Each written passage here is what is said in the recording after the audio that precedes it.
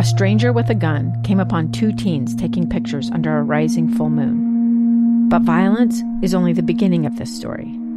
Sometimes I thought, there are no miracles. Yeah, there are, and this is a big one. I'm Amy Donaldson, and I've spent my career talking about how lives are undone by violence. The Letter is a podcast about how lives are remade. Follow The Letter at theletterpodcast.com or wherever you get your podcasts. Inside Sources with Boyd Matheson. Welcome back to Inside Sources' final segment on a Friday. Great to be with you as always. I am Boyd Matheson, and as we close out the week, obviously it's been a big news week between State of the Union, shooting down balloons, not shooting down balloons, having hearings about balloons, everything going on relating to China. And oh, by the way, moment today that they shot something else down over Alaska. And then we had within the State of the Union itself, we had the president and Republicans going back and forth as it relates to statements that people have or haven't made about Social Security and Medicare. We had moments of back and forth between fentanyl, the number of people that it's killing, and who's responsible for all of that. And all of these things just leads me to a set of principles that I think are really driving all of this. And it's what we all have to really focus on. And it's the difference between political courage and political cowardice, and it often gets lost in the political rhetoric. Now, if you didn't hear the beginning of the show as we were talking about what was going on, especially as it relates to China, I had a great conversation with Mike Mazza, and he was talking about the fact that he was a little disappointed that President Biden did not lean in to the China spy balloon in his State of the Union address. And Mike had been pointing out that, maybe this is kind of a Sputnik moment. Maybe this is an opportunity to galvanize the country, to bring the military, the agencies, the private sector all together to figure out how we better compete with China and better protect ourselves from China. And so he was disappointed. And if you look at that, that's an example where I am certain that those doing the political calculus said, no, we don't want to go there tonight, because we think that will become the story, or we think that will become a distraction, or it will make the president look weak instead of the president looking strong. And so a decision was made based on political courage versus political cowardice, all wrapped up in political rhetoric. And so you didn't really hear anything in the context of the speech. Similarly, the Republicans, responding to the president's comments about all the fentanyl deaths in America, responded not with political courage, but with political cowardice, shouting in the midst of a very raucous State of the Union that it was the president's fault, that the blood of those people were on his hands because he didn't close the border.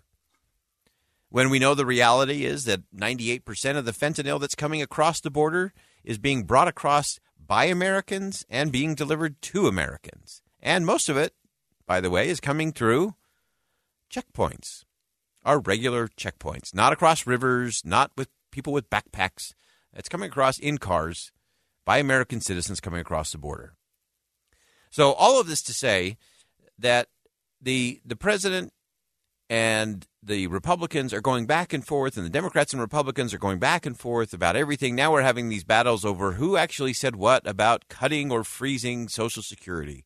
And the president made a statement that I thought had political cowardice to it. He knew it wasn't true, but it works politically. And so he used the political rhetoric to make it seem as if all the Republicans, or maybe not quite a majority of the Republicans, or some of the Republicans, actually believed that, or had a proposal, or had a legislative bill text around that, none of which exist.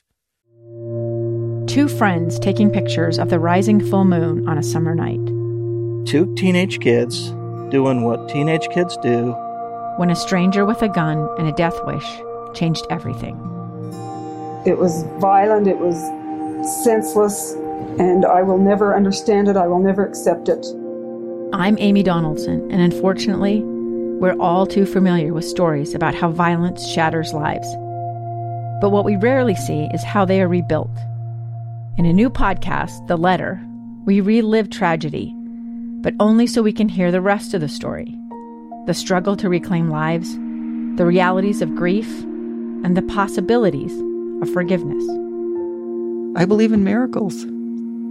Sometimes I thought, there are no miracles. Yeah, there are, and this is a big one. Follow The Letter at theletterpodcast.com or wherever you get your podcasts. Of course, the flip side of that is the president in 1995 said he tried to freeze and cut all of those programs, Social Security, Medicare, Medicaid, and military veterans benefits 4 times. He said it on the floor of the United States Senate. So all of this to say, look, we're having the wrong conversations. When we focus on the political rhetoric, it leads us to political cowardice instead of political courage. And that's where we have to get back to. Many of you know one of my favorite books is The Power of Truth, which was published back in 1902 in England by an Episcopalian author, William George Jordan. The book has many lessons, and I don't think any are more pertinent than those dealing with cowardice and cronyism and the willingness to bend the truth to gain an advantage. So this is what William George Jordan wrote back in 1902. He said, "Truth can stand alone, for it needs no chaperone or escort. Lies are cowardly, fearsome things that must travel in battalions. They are a lot like drunken men, one vainly seeking to support another." And then he said, "He who sacrifices his ideals, truth and character, for mere money or position is weighing his conscience in one pan of a scale against a bag of gold in the other. He's loyal to what he finds the heavier, that which he desires the more, the money, the power. But that's not the truth." Now, Jordan also pointed out that the politician who is vacillating, temporizing, shifting, constantly trimming his sails to catch every puff of wind of popularity is a trickster who succeeds only until he's found out. A lie can live for a time. Truth lives for all time. So then in the real caution, Jordan concluded with this, which I think is the essence of what we're trying to get to. He said, "Men and women who split hairs with their conscience, who mislead others by deft, shrewd phrasing designed to utter and produce false impressions, are untruthful in a most cowardly way, and they forgive themselves their crime in congratulating themselves in the cleverness of their alibi." And that's where our political cowardice comes from.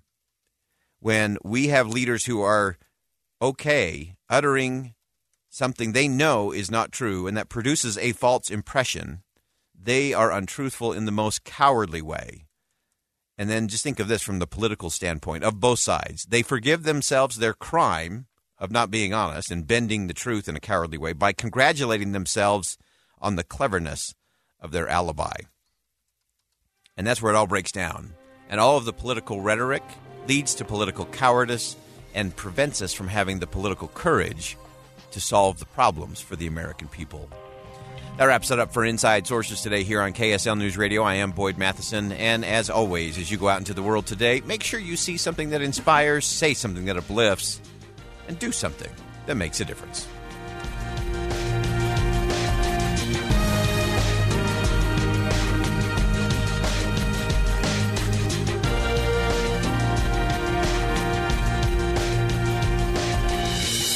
KSL FM Midvale, KSL Salt Lake City. Listen on the KSL News Radio app and in your car at 102.7 FM. KSL News Radio, Utah's all-day companion for news.